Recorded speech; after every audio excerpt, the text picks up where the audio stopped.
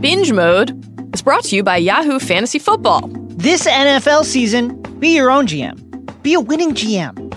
Turn this season into a fistful of epic wins by joining a Yahoo Fantasy Football League. Yahoo has spent the offseason making serious upgrades to enhance your experience. So when you play fantasy football on Yahoo, the wins are as epic as the season is long. Yahoo Fantasy is also the only app where you can manage all of your season-long and daily fantasy teams in one place. Create or join a league now at yahoo.com/binge mode fantasy football. Yeah.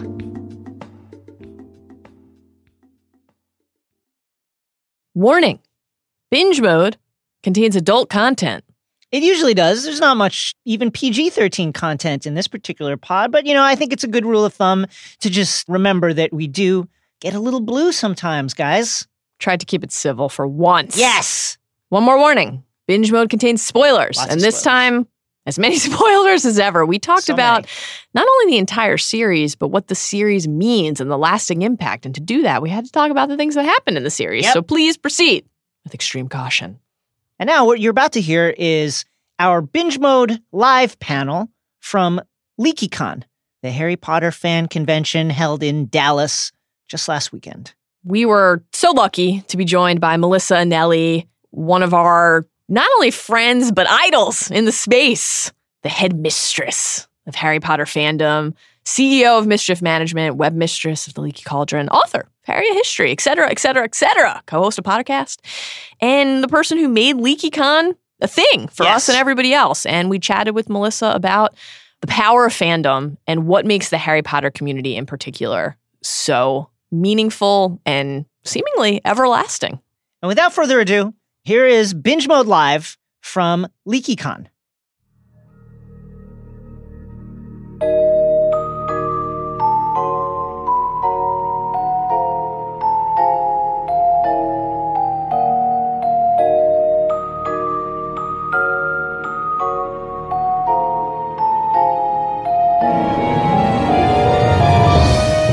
First of all, thank you for joining us today. Thank you for being at LeakyCon, this wonderful event.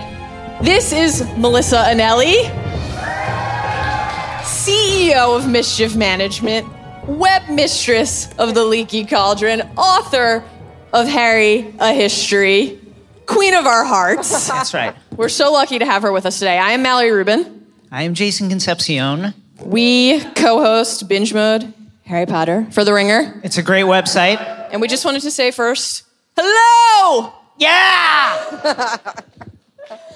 If I can say it's super, super exciting because I listen to you guys all the time, and I'm just really thrilled to be here. We are thrilled to be here with you, and we are thrilled to be here with everybody who loves Harry Potter. That's and right. that, honestly, is what we wanted to talk about today. We're going to keep it pretty casual and talk about something that is incredibly important to all three of the people on stage today. This story and the community that has sprung up around it. And we want to hear from some of you at the end. We thought we would just start by laying the foundation of our respective Harry origin stories, how we came to the story and how we came to the fandom, just to establish that for all of you and for anybody listening at home. You want to start? Sure. I didn't start reading the books until Hallows was going to come out. I'm the type of person where if people are like, this is great, you should engage with it, and I didn't find it on my own, then I'm like, I'm not going to read it. How good can it really be? And so I was like, no. And then Such a hipster. It's a thing that I understand about myself. So it was It's a very Ravenclaw trait. So Yes. once this last book was going to come out, the hype was just so strong. I'm like, I can't miss out on this. So I read them back to back, and here we are. What about you? That's beautiful. And it's inspiring because it honestly, like all jokes aside, it is nice to remember that it's never too late to become a part of something that is special. That's a great thing. That's a great point. And that's something we're going to talk about is that there's something about Harry Potter that feels different from other fandoms where whatever your entry point is, there's never a judgment about where that that place is. Yes, very accepting community, which we will be discussing at length. My Harry origin story. Do you guys think I will cry before we get through my first answer? I'm going to say probably yes. We'll see if the sub-zero temperatures turn my tears into icicles on my cheeks. So I actually saw the first 3 movies before I had read the books. And after each of the first 2, I was like, this is great. I'm going to check this out immediately. And then, whatever. And the stupid teenager, something got in the way. But I saw Azkaban. I was 17, and I was like, this is dope. I don't know if I was saying dope yet at that point in my life, but if transport present-day Mallory back to that point in time, and I would have said this is dope. And I just went right to a bookstore, and I got, at that point, the first 4 books were out in paperback. Order was out, but only in hardback. Had the paperbacks, tore through them. I was at the Outer Banks that summer for a week of family vacation, and that was when I was reading Goblet of Fire, and it was the first time to that point in my life where I had a transcendent, I can't put this down reading experience. Like, my whole family went to the beach, and I was like, let me know how it is today. Let me know what the waves are like out there, because all I can think about is Ludo, literal Bagman, the king. And Barty Crouch. Junior. And I got home. At that point, Order had come out in paperback. I got that too, read through that, obviously experienced a specific type of despair that only the end of Order can bring. Yes. And then I went off to college.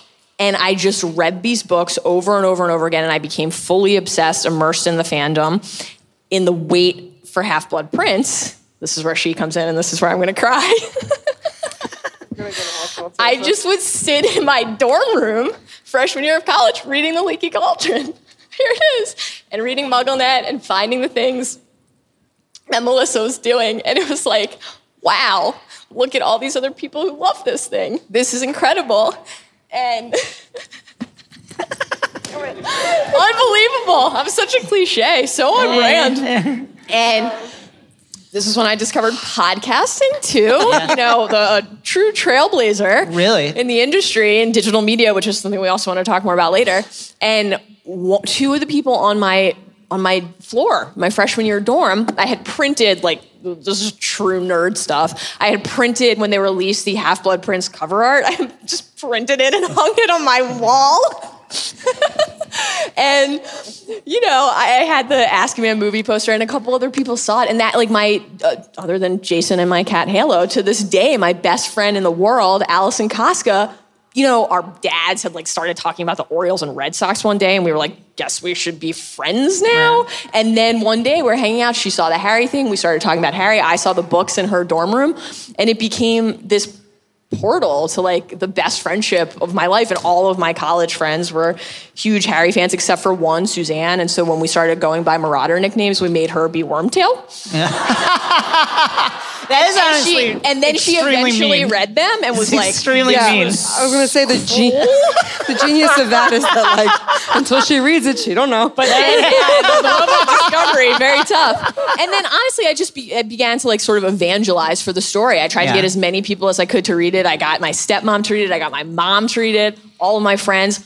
This is a true story. Only now, when we're doing binge mode Harry Potter, did I finally succeed in getting my husband to read it. He had not read it to this point in time, which is shocking. But yeah, that's my Harry origin story. What about you? You have the most interesting one of all, certainly. Oh, no, I think it's a very ordinary origin story in the sense of it was so replicated, and that was such a big part of why what we did became so relatable. I was working, first I was in college.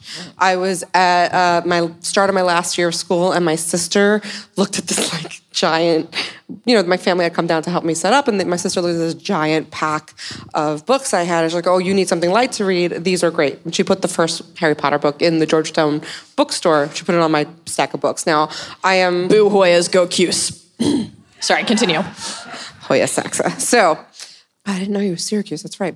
My whole life, I'm a younger sister. I'm 3 years younger, and so my whole life has been about trying to seem cool to my older sister. That's just everything that she was into. I got into harder, Yeah. And so she handed me Harry Potter, and I started reading it. And a couple of weeks later, I was supposed to be in some class. I don't even remember. I'm sure I put it in the book, but I don't even remember the name of the class. And I was across campus crying on my bed as like Harry is battling Voldemort in the graveyard. And it was just like the enormity of this little kid just trying to do what's right, and the world is against him, and his parents are coming out of the wands, and this is the best thing I've ever read, and it's terrible. But right before that, I had told somebody in my office newspaper where I was working. Now, I had gone to school to be a doctor. I'd gone to Georgetown to be a doctor, which is, hilarious in retrospect. So I was pre-med. And the Harry Potter books were this great distraction. But on the first day of college, this is my first year of college, so 4 years earlier, I had walked into the newspaper office and somebody said, do you like theater? And I was like, oh yeah, I'm a big theater fan. I'd walked in for the pizza, to be very clear. I respect that strategy. Open houses, they all have pizza. We were going to have pizza. Got to get early start on the freshman 20. So she said to me, do you like theater? And I said, yes. And my whole brain is saying, like, don't say anything else. Walk out of the room now. And she said, well, do you want to write reviews? And so I started working with the newspaper in the arts section. By this point, by the point at which I'm reading Harry Potter, I had already thrown out medicine. Not thrown out, I was still taking my pre-med courses, but I knew I wasn't going further, and I knew I was going to be a writer. If you ever want a fun thing, go to school to be a doctor, and then sit your parents down and say you're going to be a writer instead. It's great. It's a wonderful day in your life. And but because I came to the dedication to it so late, I hadn't had a lot of real friends in the office. And at one point, my friend, this girl Sarah, saw Harry Potter sticking out of my bag. And I was very in these days, I was very oh, just shove it in your bag. Nobody can know you're reading Harry Potter.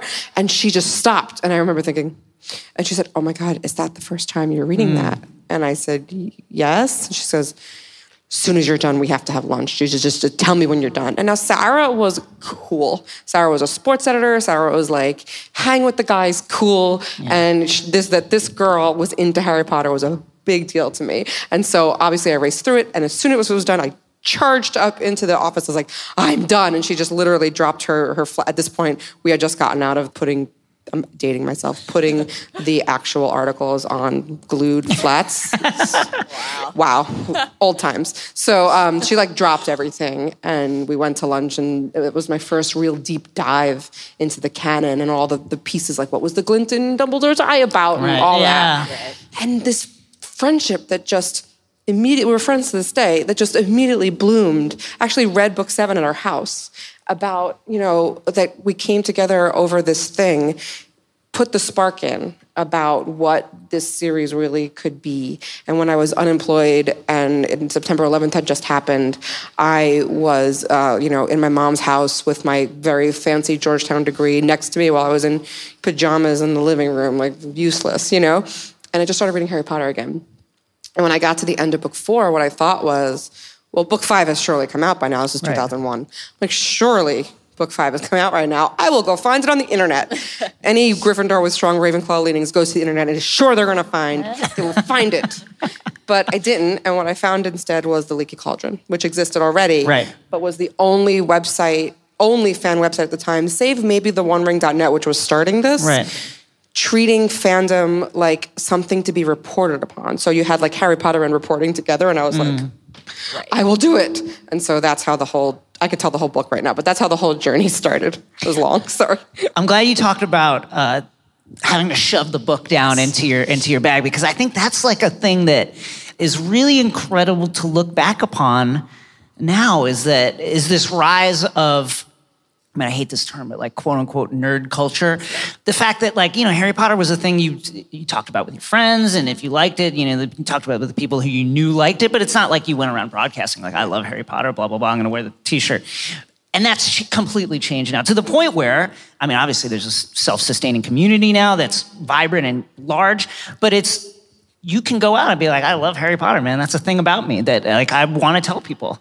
Well, which do you guys think informed the other? Or is it both? Is it that the rise of Harry helped people feel more comfortable embracing their nerdier leanings and saying, this is a thing I love and I don't care who knows? Or was it this larger rise of, again, I also reject the term, but nerd culture that then allowed people to say, oh, all these people out here who love Song of Ice and Fire or Star Wars or Lord of the Rings or Marvel comics or whatever. Like, comics are cool now. That was just not always the case. And then people who are Harry Potter fans can say, oh, I'm a part of this. Here's my thing. Or is it just all... I think a lot of it has to do with just the development of technology and the way it's progressed and has allowed people to find like-minded people, to find the people who they want to be in a community with, that don't necessarily exist in their exact geographic location. You can go on a forum, you can go on Twitter, you can go on a different place and be like, here's the thing I like, and I want to look for people who like that thing. And kind of over time realizing, whoa, there's actually like a lot of us. Right. There's a ton of us. Well, it's so interesting because I do think it is technology, definitely. But I think what Harry Potter did in those early days advanced it so fast, so at such a rapid pace, because the internet was such an enormous part of why Harry got just so big. It was 1999. Harry Potter was like sort of doing its discovery cresting, where it was a story because people were discovering it and it's a hot thing. There were 3 book releases that year, 1 in England and 2 in America. And also the internet reached 100 million households, which is like the benchmark for when something becomes an indispensable part. And so at the same time, there was this ongoing, unfinished series that people were engaging in and that was fueling itself. And they were figuring out ways to use the internet for that purpose and to create this community in ways that hadn't been done yet. And so they sort of developed alongside each other. And I think it's definitely, internet is like 70% of it. And I think the fact of Harry Potter being so core, was at that rise, makes it so core to all this. I think that something you just said there is really key. Like, Harry feels for, I think, a lot of us like such a huge part of our lives, not only in terms of like the stakes, but in terms of literal years and percentage of our life that it's been a part of our life. But it actually happened quite quickly compared to a lot of other stories like this. Shouts to my dude, George R.R. Martin, who is never going to finish these books.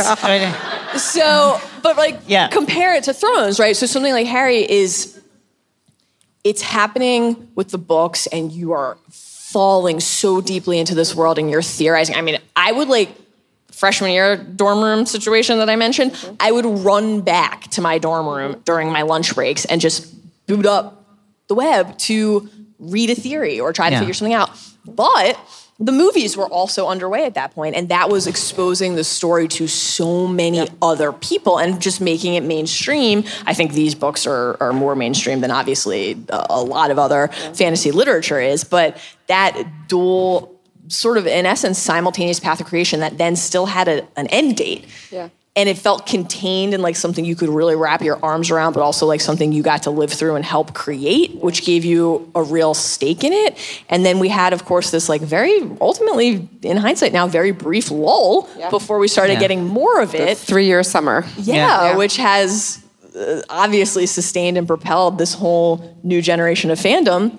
Jason and I we told Melissa about this earlier, we had an incredible experience here where, so we did a Crimes of Grindelwald trailer breakdown, and we did this on Friday. There was a young boy in the session with us who was just an extremely active participant, sharing theories, putting his hand up, letting us know. A lot of theories. Tons of theories. A lot of theories. Almost offered him the third mic. He was so into it. And we ran into him and his mother at the hotel last night, and she pulled us aside and said, thank you for basically just letting him share all of his thoughts. And we started chatting with her, and she explained to us that she's here at Leaky because she is a Harry Potter fan, and that her son is here because he is a Fantastic Beasts fan, and that he doesn't care about Harry Potter, which is really genuinely fascinating. It has honestly never occurred to me. Yeah, me neither. Me neither. Not once. But it's amazing. This whole new generation.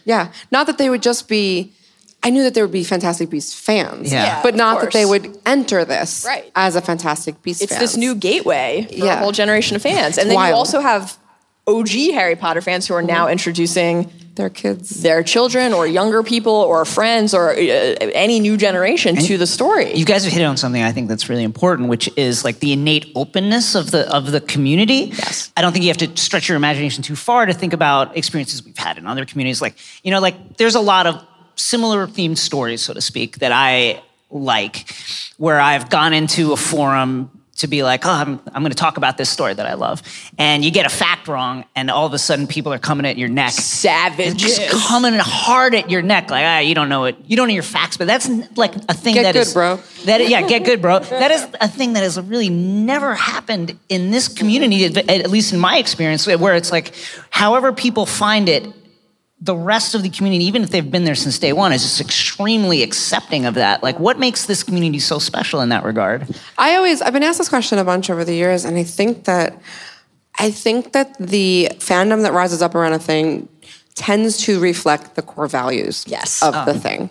And so Harry Potter, as J.K. Rowling has said, is a prolonged plea for tolerance. It's a prolonged plea for equality. And when those are the things that people connect with at the center of a story, and because stories are analogies for so many real things, and they are real in that way. And so when you connect with the story, what you're doing is connecting with whatever is at the center of it, pushing it forward. Yeah. And so when you build a community around people who think that, Voldemort's a jerk, and this blood thing is ridiculous, then and especially when that community starts talking about the analogies to the real world, and these days it's even more intense, those conversations. And so when you start making those lines make sense to people, and people bring their experiences into it, I think you really build a community that brings those ideas into actual life. It's cool, isn't it? It's real amazing. It's wonderful. I think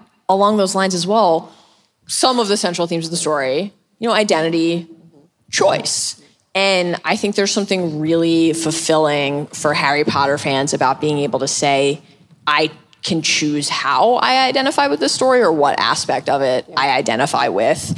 And that there are all these different ways in. Obviously, it's interesting to think about something like, I think that the house divide, which literally is a divide, but from that divide, people find community, like micro communities within the larger community. And you can say, I want to wear my just incredible, resplendent I love this thing. For those listening, it is a red capelet from L. Hoffer Design that you've been seeing around the... I love it so much. And it's even more...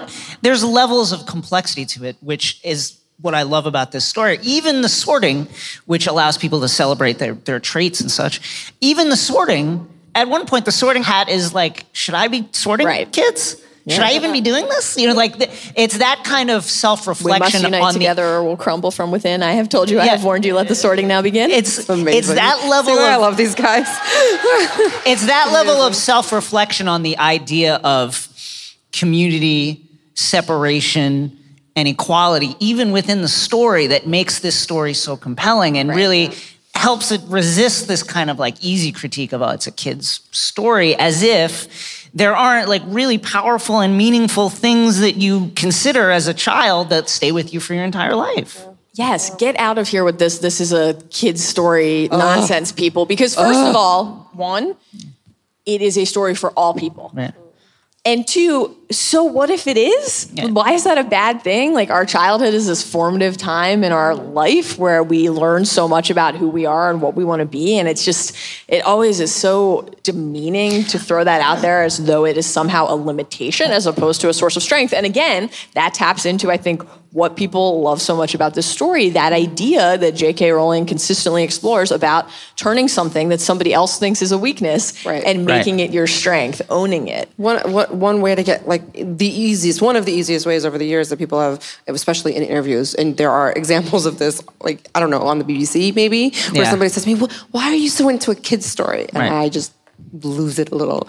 Because it's a great story, there is value in reading about people discovering who they are. There's value for all people in that. Oh, I'm getting angry now. I'm gonna get it, let it out. Well, I think about some of the questions that really come into your mind, as a kid, will I ever make friends? Will I ever be accepted? Do my parents love me? Will I find a place in the world? Do I have to be what other people think I am? Those are existential questions that stay with you for your entire life that this story explores.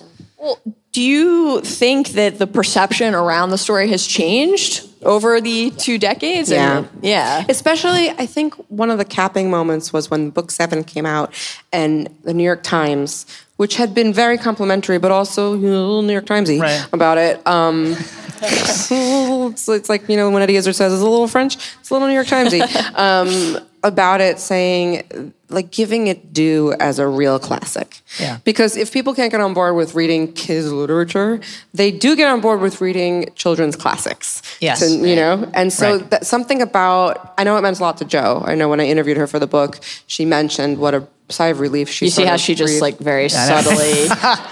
My friend in the book incorporated into the flow of a sentence that she has interviewed JKR and is best friends with her. You saw how that happened, right? Incredible. She's a lovely, lovely, lovely person. You dropped something. I think you dropped a reference to J.K. Rowling. Little names are a little name on the floor. No, but like I think it does. It did. I know she didn't put complete, forever stock in whether or not the New York Times would come to her beck and call. I mean, you can't, right? You can't. But to have that kind of moment where it was like, no, I've created something that's going to stay in the Pantheon forever, had to have been a huge moment for her. And I think since then, the fact that it has stayed, I mean, look where we are. Yeah. Yes. My God, 11 years later, here we are at the biggest Harry Potter convention that's ever happened. And it's like, oh, whoa, no, this is a living thing still. Did it ever, at any point to you, as somebody who was on both sides of it, somebody who was taking it in and appreciating it and consuming it as a fan, but also someone who was increasingly involved in the engine around it, Did it ever seem tenuous to you? Did it ever seem like it might have an expiration date, or did you always know that this was a forever thing? No, we definitely were concerned. I mean, LeakyCon changed its name to GeekyCon a couple of years ago because we were starting to bring in other fandoms against the idea that, we have to protect this community and make sure that they can still be around and have a place to gather once the verve for Harry Potter sort of slides down a little bit. Boy, was that wrong. Oh my God. But so we put the on the brakes and turned back around, and here we are at LeakyCon. So we definitely did worry about that. But I think once the Fantastic Beasts thing got announced, and once it became clear, I think we ended Pottercast, and we were like, we're going to end Pottercast, and we'll be back if she does something. And like the next week, The Cuckoo's Calling came out, and was like discovered. It was like, okay, here we go. We got to record. I love those books, by the way. Fabulous. I started a podcast about them once. Well, and what's it been like? Just can't wait for Lethal White. As someone who's been on multiple sides of this, just what was it like having to explain this line of work in the mid-2000s as compared to now, when it's like, oh yeah, that totally makes sense. You run a Harry Potter convention, sure. So if you ever want to really have fun, go to school, be a doctor. Then in your third year, tell your parents you want to be a writer. And then a couple months after you graduate, say, I'm going to do this Harry Potter thing in all my spare time. That was super, super fun. Yeah. They would say to me, because I was living with them at the time, and they were, what are you doing? And I didn't know what I was doing while I was spending every last minute in building this website and in this community, and it just, something about it felt right. And over and over and over again. I mean, when we started going to junkets, fans did not do that. That wasn't a thing. I remember writing to Warner Brothers constantly saying, I'd like to come, I want to cover it. Because we were so tired of Katie Couric asking J.K. Rowling, what about Harry and Hermione? I was like, stop it, what are you doing? Get a fan in there, they'll ask the right questions. And so I remember the first time that they answered and said we could go to a junket, it was like, and you guys know junkets. They're really exciting, but they're junkets. You get tired. But it was like the world had exploded. We're gonna get to cover it. And I remember the next year, somebody at Warner Brothers had told me, "Oh, hey, when this movie comes out, this is Prisoner of Azkaban, will you give us a blurb?" Oh. And I know, like, give us a quote. And I was like, okay. And he must have been spreading this around the company, though, because I came out of the elevator at the junket for Prisoner of Azkaban, and I heard somebody on the phone at Warner Bros. Going, but we would never quote the Leaky Cauldron. And then I was like, hi, I'm from the Leaky Cauldron. And he was like, oh, hi, it's in there. So yeah, it was a constant thing. And then slowly but surely, it just became the norm. Yeah. I think one of the incredible things to observe over the last X number of years, I guess we could try to timestamp it, is that fandom has become inextricable from the rest of life. Yeah. Like, for so many people, obviously including the three of us, been fortunate enough to turn our passions into an aspect of our professions. Yeah. What you guys do it's incredible to me. To turn around and see The Ringer, which is this huge website, spending... Great website. Please read The Ringer. my boyfriend's a massive fanboy of The Ringer. I will. He's Captain Ravenclaw over there. To see you guys and your company develop value in indulging in that fan, it must be feels validating for you guys. It's incredibly validating. It's also one of the greatest con jobs we've ever foisted on a media company of all time. Cut that out. No, I mean, Yeah. the company, Yes. one of the core pillars on which the entire company is built is obsession. Right. Passion. And passion. And in many ways that manifests in like analytical NBA blogging, right? But one of the truly remarkable things about getting to work at The Ringer, and we feel extremely fortunate to get to do it, is that you can say, well, what about this thing? Yeah. I love this and I know other people love it too. And that's where, again, this idea of community comes in and also where the idea of technology comes in, because you can see that correlation is provable. It's like defined. This thing exists and we can be a part of it. And, you know, something that we talk about so often on the podcast is this idea of the family you choose. You know, and we started talking about it with Game of Thrones, with the Song of Ice and Fire, but it obviously applies to Harry Potter. Yes. And I think in a meta sense, it applies to what we're trying to do with binge mode and to what's happening here with LeakyCon and to everything else. It's this beautiful idea. I'm probably gonna cry again. Here we go. I love it. I think the most incredible thing that happens when we get the chance to talk to people who love binge mode, and we're always amazed that there are people out there who listen to the podcast and we get to talk to them, and to hear people say, like, I love this thing being Song of Ice and Fire or Harry Potter or whatever it might be, and it's just incredible through your podcast or your sites or your convention or whatever the specific thing might be to find other people who love it too. And to get to choose your family around the thing that you love the most. It's just an amazing thing. You know, one of the things I've realized the more experience I get working in this field is that everything is really story. Here's a great way to defend your interest in anything that people consider quote unquote nerdy. Listen to any sports fan talk about sports. And like his Darren Marine? Talk about like the particular athlete that they admired as a youth or now. They talk about it the same way. People desire stories to help them explain their own life. And sometimes that takes the form of the arc of a particular sports team and their movement through the years and through the season. And they see the rise and fall and the tragedy of games that have been lost and a particular player who blew a particular play. And they talk about it in the same way as people who love literature talk about a character who made a mistake in a particular story or blew something or was particularly Machiavellian or whatever.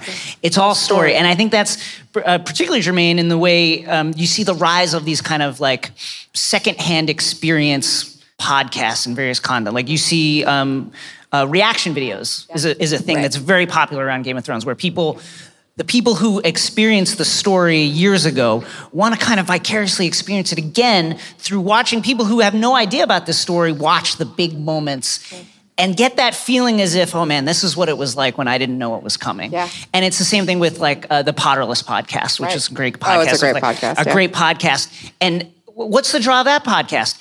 Watch and experience this story almost as if for the first time through the eyes of a person who has no idea what's coming. And that's a really amazing evolution of like this whole genre. Like, where do you think it's going next after this? Oh my gosh. Tertiary reaction. So I'm watching somebody react to somebody who's reacting. Yeah. I don't know. Have you ever heard of Mark Oshiro? Mark Oshiro it's at Mark Does Stuff. He, a while ago, started reading the Harry Potter books, didn't know anything about them, and started posting his textual reactions. And a lot of it was just like all caps. Yeah. And it's the most pure, beautiful thing. And he just actually published a book. He's a fantastic, fantastic person. That joy when you know what's coming and you see somebody say, "Here about," I here it can't comes. wait. Yeah. It's like when you sit down with somebody you love and you make them watch a movie. Yeah, you know, really. Yeah. I don't know where it's going next.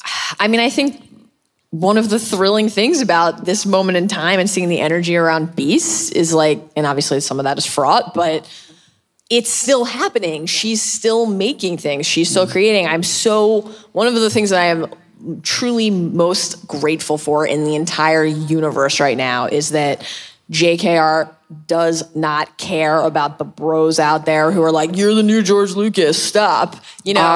Thank you. Because I go on this rant and it is like, how dare you tell a creator, even George Lucas, how dare you tell a creator not to create? And a lot of them will do it in the same breath that they say, it's my turn to create. This is ours now. Right. And I'm like, just stop, create whatever you want. Right. But how dare you tell somebody who's given us so many wonderful, wonderful things to stop her pen for a second? I want everything that comes out of that pen. I feel completely the same way. And I think to the extent that even if whatever, cursed child.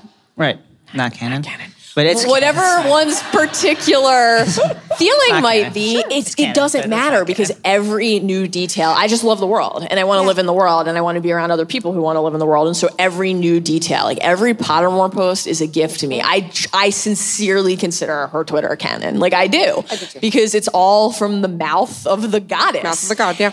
But I do think that taps into something that's really fascinating about not only the Harry community, but fandom in general in the modern age, which is this idea of ownership.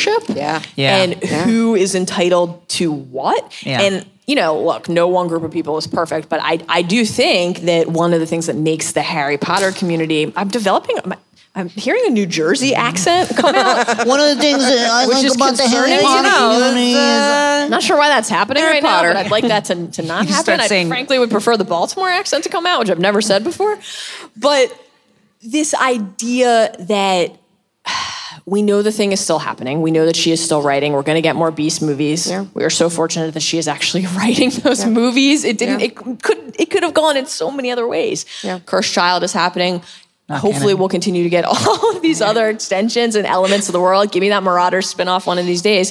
And I think one of the things that makes the Harry community special is that there are people who say, well, here's my preference.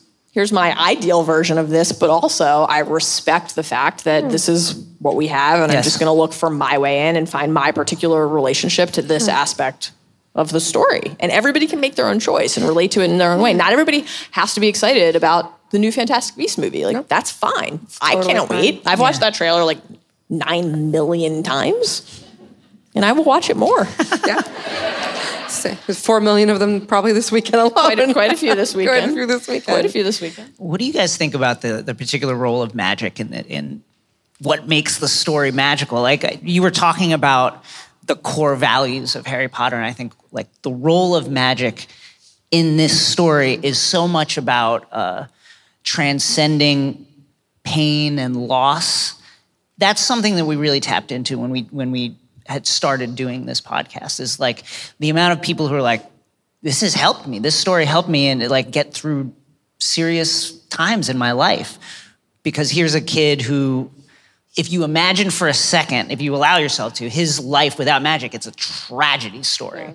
But because magic came into his life and really picked him, he's able to do incredible things. And I just love that idea of magic existing in a story, but also existing for us as a metaphor for the things you go through every day.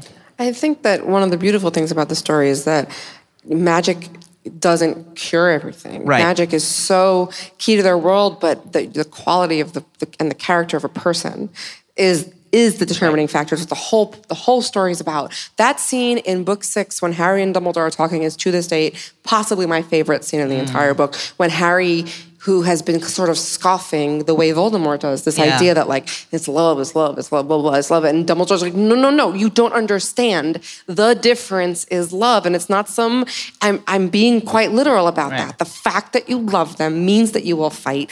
And that is the difference. And Harry says that's all the difference in the world. It sent like a bolt through me the first time I read it. And it's kind of really clever how she kept that coreness.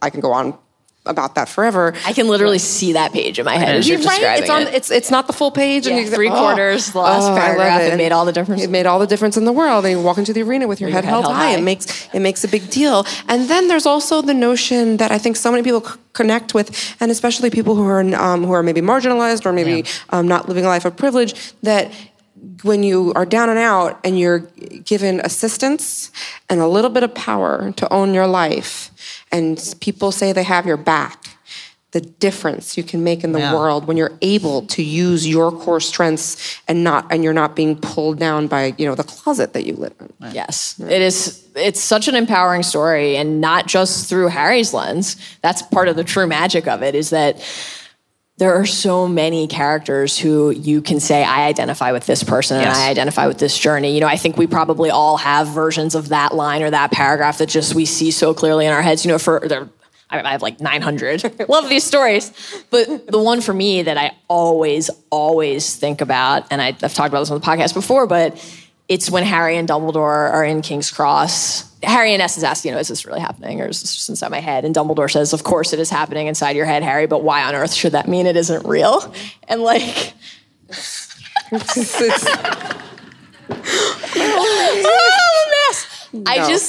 I just, that line has like always meant so much to me, because that's why we love stories. Like that's the gift that these stories give us. Like, yes, reading Harry Potter, that's happening inside your head, but that doesn't make the magic of it any less real for you or in any way diminish the truly transformative power of what you can take from that book. Like I was going to say I don't have a wand. That's a lie. I have 6.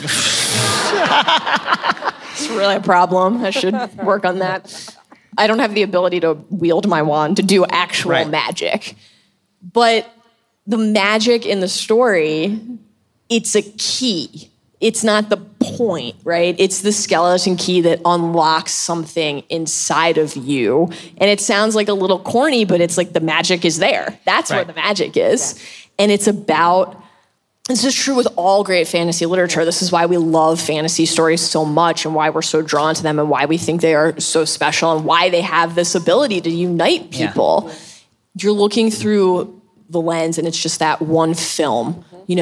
It's like, I always think about how Harry describes seeing James in The Memory, and like with the line about deliberate mistakes. Like, I always think about fantasy literature like that. It's like looking at your own life, but with deliberate mistakes. And it's just that 1 degree of difference that allows you to change the way you think, hopefully for the better, but to find some peace and some comfort and grow from that, and find other people who can help you grow from that and who you can help grow. And it's just really special.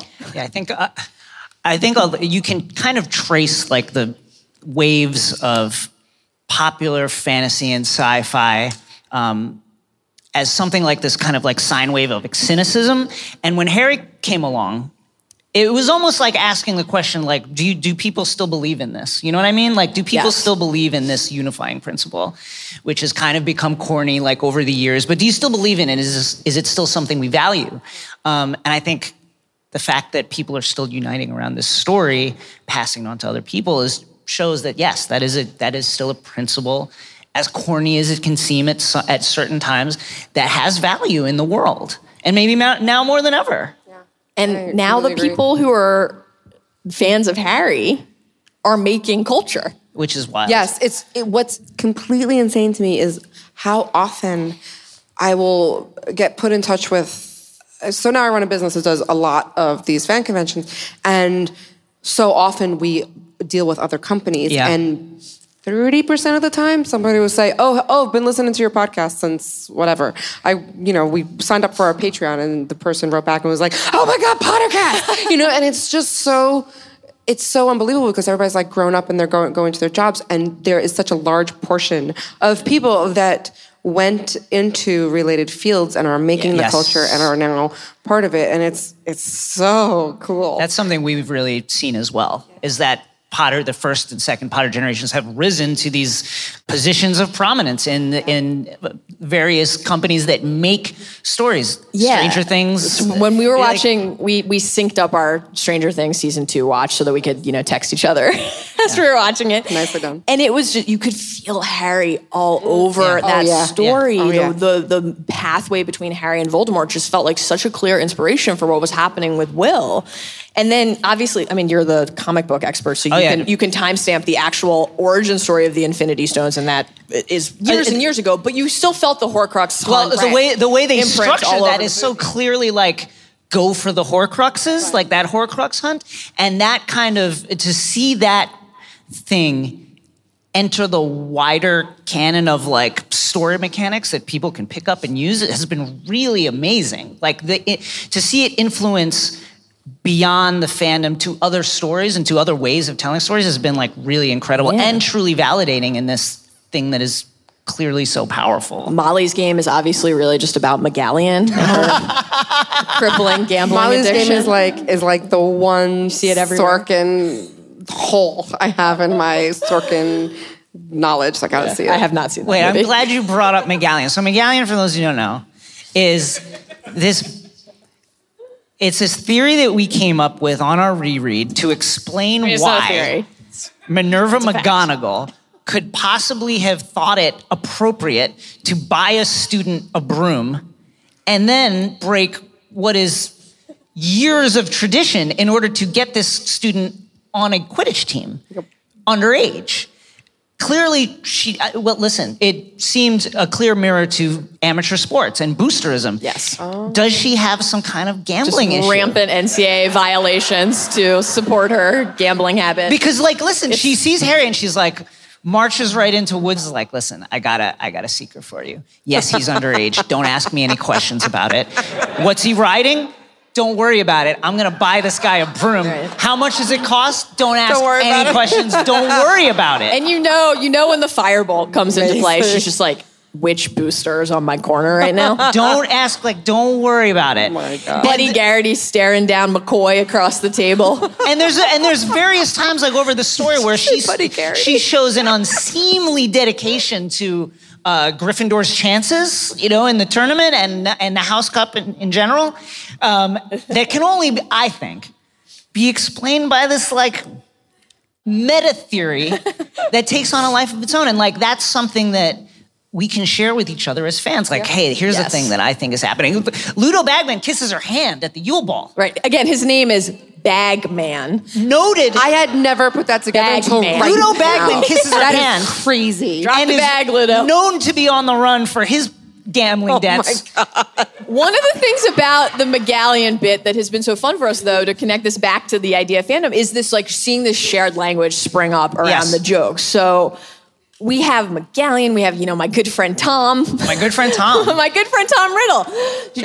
Harry. He's standing over Ginny's near corpse, and you're just like, Tom, what's up?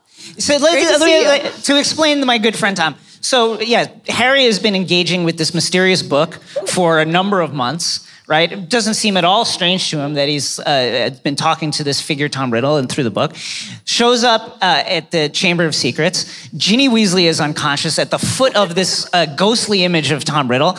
And Harry's such a trusting soul. Immediately his thing is, Tom, my good friend, will you help me? Clearly you have nothing to do with this. My good friend Tom. Tom, my friend, who I've been conversing through that mysterious diary. true. Help me with it. My friend is unconscious. You have God nothing to do bless. with this, I'm sure. Harry's little naive soul. Yeah, Harry's a special Pure. guy. It's been amazing though, because so someone in the Binge Mode Facebook group, a couple people actually made Binge Mode bingo, and it had like McGallion and my good friend Tom. We had somebody make a cut of the 30 for 30, the Pony Express on For McGallion and her SMU gambling issues. sanctions about McGallion and Gryffindor, and it's just been this real reminder of how this shared language springs up around fandom and how it becomes this shorthand that you have with each other. And so I guess we should probably segue from that into hearing from some of you. Yeah, if anybody has If anybody has questions, we have a few minutes left. The Binge Mode merch, I love it. This see is it. amazing. Yes, hello. Hello. And your questions could be about anything. Yeah. All right. Hello. So, What's your name? James Martin. I am Slytherin. Yep. I love Harry Potter. So, how do you guys think the development of fan fiction has contributed that's a to great the point. rise of fandom and to the growth of just, for lack of a better term, just the growth of nerd culture? Wonderful question. I think, again, it allows people to feel more connected to the material because you can get so deeply into it. You can get as into it as you want. And it can either be through exploring the aspects of it that interest you most. I'm shipping X, so I'm going to just go read 20 stories a day about that thing. Or you can say, wow, reading these stories has unlocked something in me as a creator. Yeah, I want to try Yeah. my hand at it, so I'm going to go write this. And then maybe you go from fan fiction to writing an original work. And It just happened a lot. Yeah, Yes, it happened it's a lot. incredible. Yeah. Cassandra Clare, she's one of the best-selling authors out there right now, and she started by writing very popular I think Draco that's a great fanfic. point, because like we rightfully so build up these stories as great monuments, but it's like it's really hard to connect with that fact that it was JK in stolen moments in cafes when nobody knew her name writing a story, and that is an accessible thing that anybody can try to do. You can sit down right now at your computer and write a story. You can do it. Just try it. And who knows? And well, that's sorry. Yeah, no, go ahead. And fan fiction gave people like the sometimes all it takes is a community or a person saying, go ahead and try this, it's okay. Yeah, right. It gave them the ability to say, hey, that's okay, you can go ahead and try and write a story, and then put it somewhere where people will actually read it. Yeah, and then back in the day, fanfiction.net and LiveJournal were the place where all that was living, and it was that 3-year summer, which was between book 4 and book 5. Yeah. And we call it the 3-year summer because Harry's at the Dursleys for 3 years. In our minds, it would felt forever. And without new canon, Nights of Summer. the fans were just like, fine, we're just gonna we're write just it gonna ourselves. we're gonna write it And ourselves. I read so many Order of the Phoenixes that were not, that were on Because fanfiction.net. you didn't want to leave the universe. You didn't want the universe, and that contributed so hard to all these communities forming. Thank you so much. Thank you so much. Yes. Hello. Hi, I'm Yeah. Chris. I'm a Hufflepuff. Hey. Nice. Along with, you mentioned McGallion and all these kind of... I love this so much.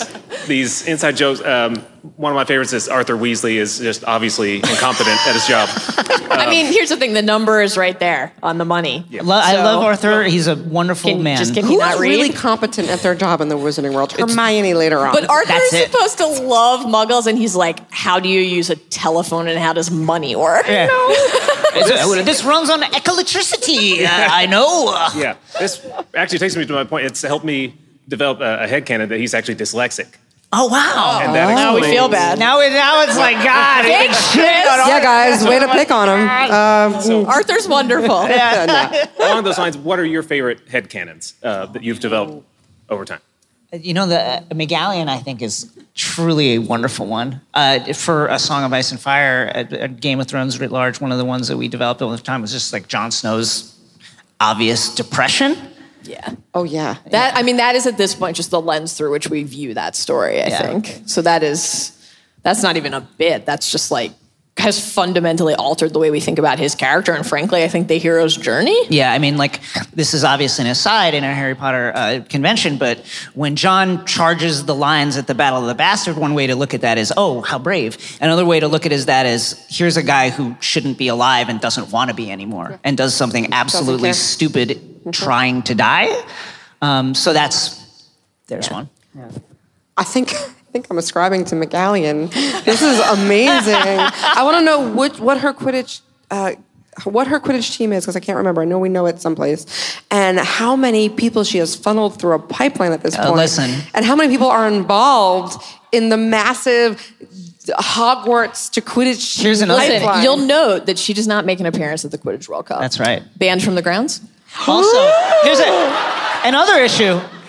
Seems to really not like Trelawney for some reason. Was there Bad was prophecy there gone perhaps wrong? a Gambling advice gone wrong? Was there perhaps a sure thing that Trelawney had given her that all of a sudden it didn't turn out to be a sure thing, and now it's like there's obvious enmity between the two? I'm just saying. I need a shirt that says McGallion is canon.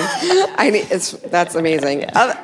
Other headcanons, I don't have all too many. Yeah, I just think because we have it's- too many to even think it's of. so It's one of those where wide. there are so many, it's hard to even think of one. Yeah. But McGallion forever. Yeah, McGallion forever. My good friend Tom. Thanks, Chris. Yeah, thank Great you. shirt. Buy your Binge Mode merch. Yes. Hi, I'm Hello.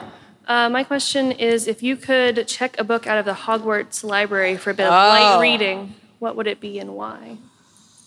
Wow. What a fabulous question. Yeah. All the questions are fabulous, to be clear, but what a fabulous question. Great. I've never heard that question, and I've heard a lot of questions. I mean, I would love to properly hold Hogwarts a history in my hands. Yeah, you know, that's Mostly so that I could give Hermione some support every time she's like, so has anyone ever going to read Hogwarts of History? Anyone who's read Hogwarts of History would know this, and Ron's like, just you then? And I'd be like, no, Ronald, Bilious Weasley.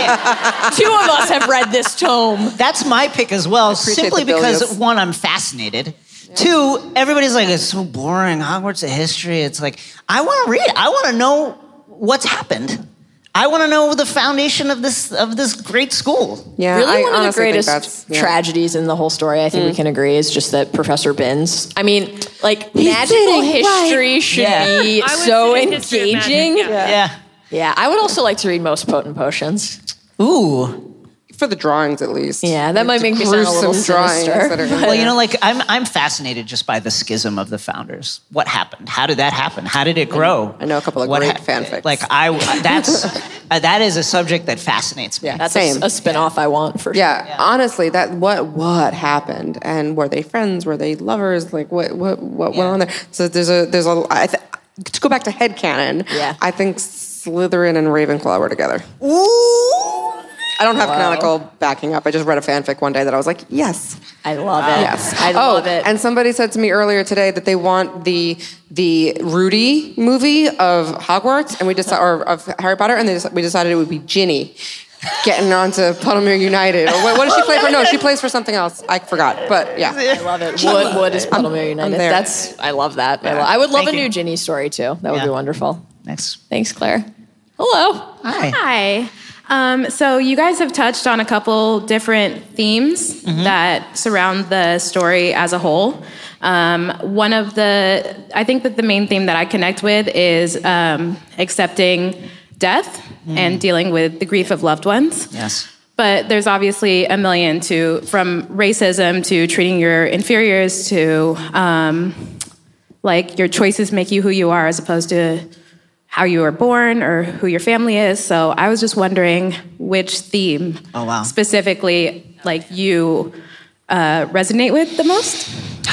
Well, I think on my reread, the tolerance theme has become just absolutely huge for numerous reasons because, I think Hogwarts and the wizarding world is a place where intolerance is really systemic because, listen, we defeated Voldemort, and then we don't teach our kids anything about that whole war, what happened. Ron can't recognize the dark mark. They don't teach them, like, why that happened, what fueled it, and when he comes back, it's really a surprise. And not only the surprise, but it was actively suppressed by a lot of people. Draco is walking through the halls of Hogwarts saying mudblood, and nobody says anything to him. Dumbledore, a guy I love, who takes a stand slightly late, but takes a stand, gives that great Remember Cedric speech, but never really addresses the student body and says, hey, here's the thing we should avoid, separating people by their blood. Yeah. Like, let's not do that. Let's not say mudblood in the halls, here's why we shouldn't do it.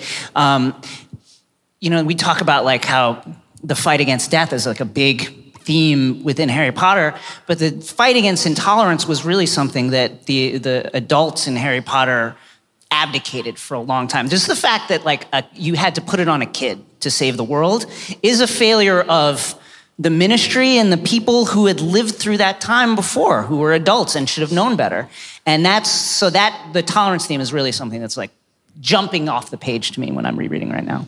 Yeah, I certainly agree with that. I think for me, I'm just always most drawn to the exploration of choice and the power of choice. I think it is foundational not only to the story, but to advancing through your own life. And the story can really help you unlock that. I think particularly the brilliance of how she navigates the dissonance between choice and destiny.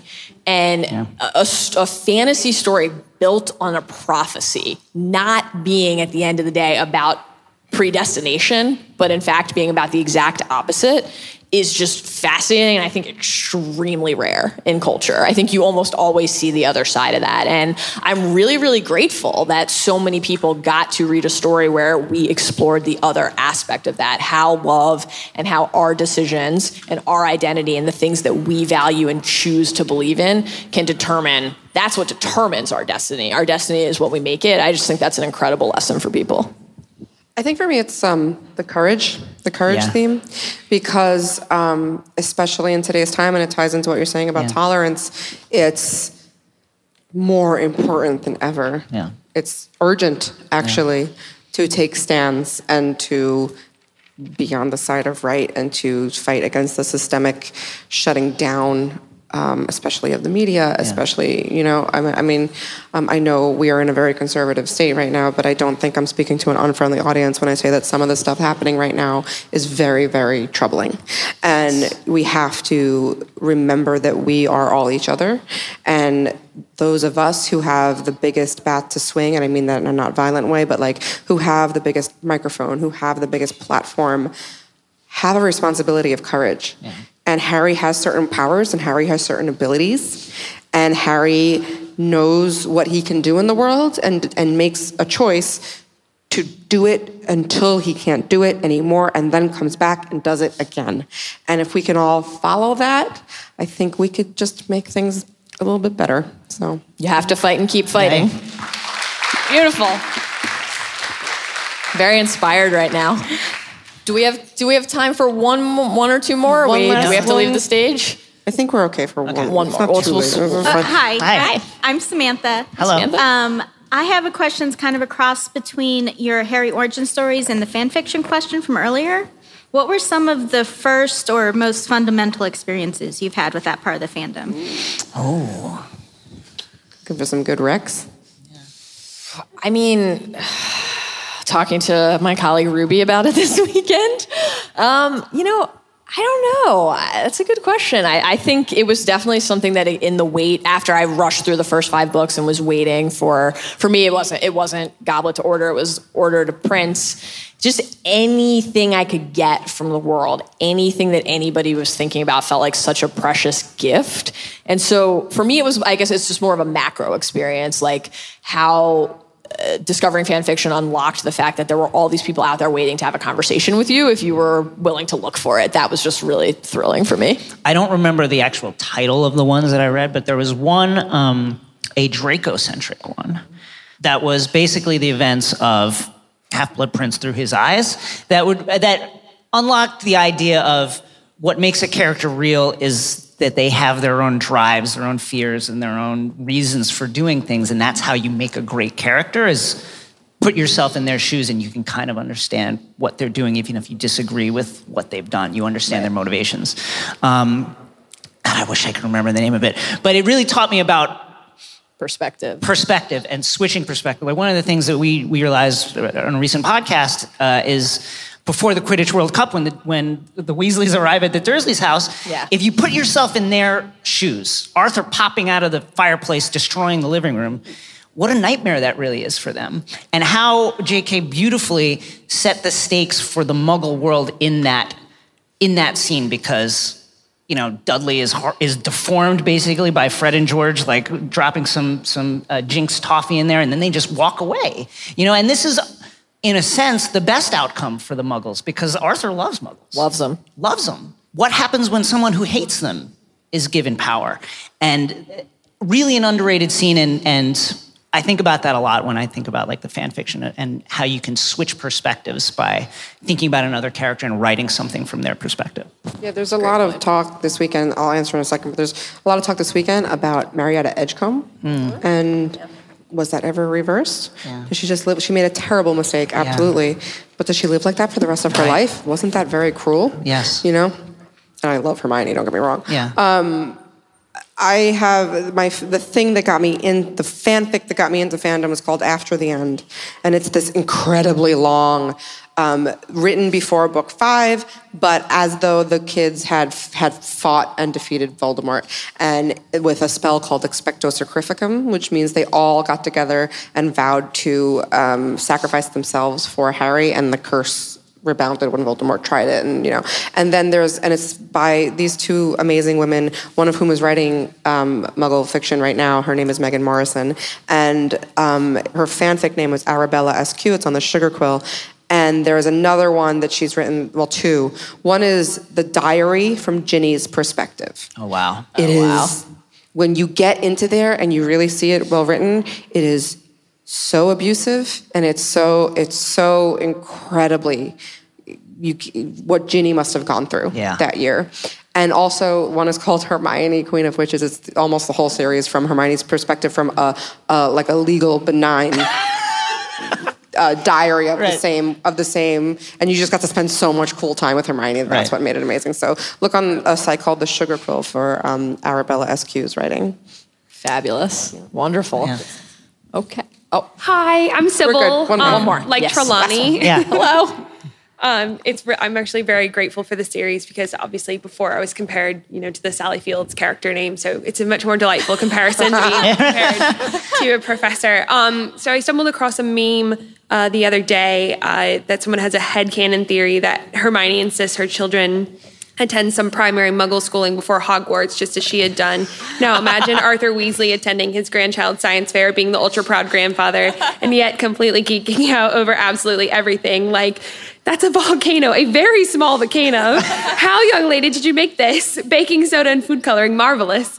I kind of was just curious what your opinion was of the educational system before kids go to Hogwarts. Obviously, you need to know a great deal of math and literature in order to be successful in any scholastic classes, but also with magic where they're kind of dropped into really complicated verbiage and math. This is a great question, and I would like to, I'm going to let Jason and Melissa answer it, and I'm going to instead comment on not what comes before, but what comes after. Where's the secondary education in the Wizarding World? You got your Aurors training, Right, there's some secondary training for particular crafts. I don't want vocational training only. Like, what else? What about the academics? What do they do? They leave Hogwarts or their schools at 17. These at Dumbledore lived north of 100. Yeah. Everyone's leaving school and getting married at 17. I guess it's baked in that you either pick a craft and learn that way, or maybe there are, or you find a Grindelwald. You find your Grindelwald or your Dumbledore. Does anyone just go to Australia for a year? Probably. Does that happen? Wagadoo? No, Wagadoo is someplace else. What's your? I believe that the educational system in the Wizarding world is slightly lacking, and I think the primary proof of this is the most ambitious wizards, the people who really want to learn more, are the ones that invariably go bad, because it just feels like the guidelines aren't there. In order for them to really to satiate their curiosity, they end up going off book and finding these things that are really you put awful. the interesting books behind a rope and tell the kids they can't read them. What do you think's going to happen? We're all really lucky, I guess, that Hermione didn't become an evil sorceress. Oh, we are. If Hermione decided to do it, no force in the verse that could stop her. I'm really curious about how they get along in a world where they don't know math and science. And I guess it's fine in their little closeted communities, but I think the Wizarding world is going to have to come to grips with the fact that the Muggle world is building, is permeating. Right. So maybe they do. Maybe they go off and take some courses. Maybe some of them are in universities, in Muggle universities, to learn some stuff. But the Wizarding secondary, skills. Where is? I want her to write more about that. She says that they get homeschooled. Maybe that's why the Ministry is so bad at a lot of things. They're terrible. They're just not great at stuff. Nobody who's working there can do math or read. Is that But truly, there's no evidence that anybody is sure somebody can read before they go to Hogwarts. Yeah. Your only requirement to go to Hogwarts is to be magical and Arthur 11. doesn't know numbers. Arthur doesn't know numbers. And after a devastating Death Eater attack on the World Cup says, yes, we are investigating, and if you'll excuse me, I need to go to bed. I'm tired. I'm sleepy now. Very sleepy. Hadn't worked odd hours in quite some time. Yeah. So. No, it's wild. Yeah. So much more to plum. So much more. All right. Thank you so much. Thanks to everyone for joining us today. Thank you to Melissa. Thanks to the Binge Heads. Thank you, LeakyCon. All right, that's our show for today. Thank you to everyone for listening to Binge Mode Live from LeakyCon. Thank you again to Melissa for joining us at LeakyCon.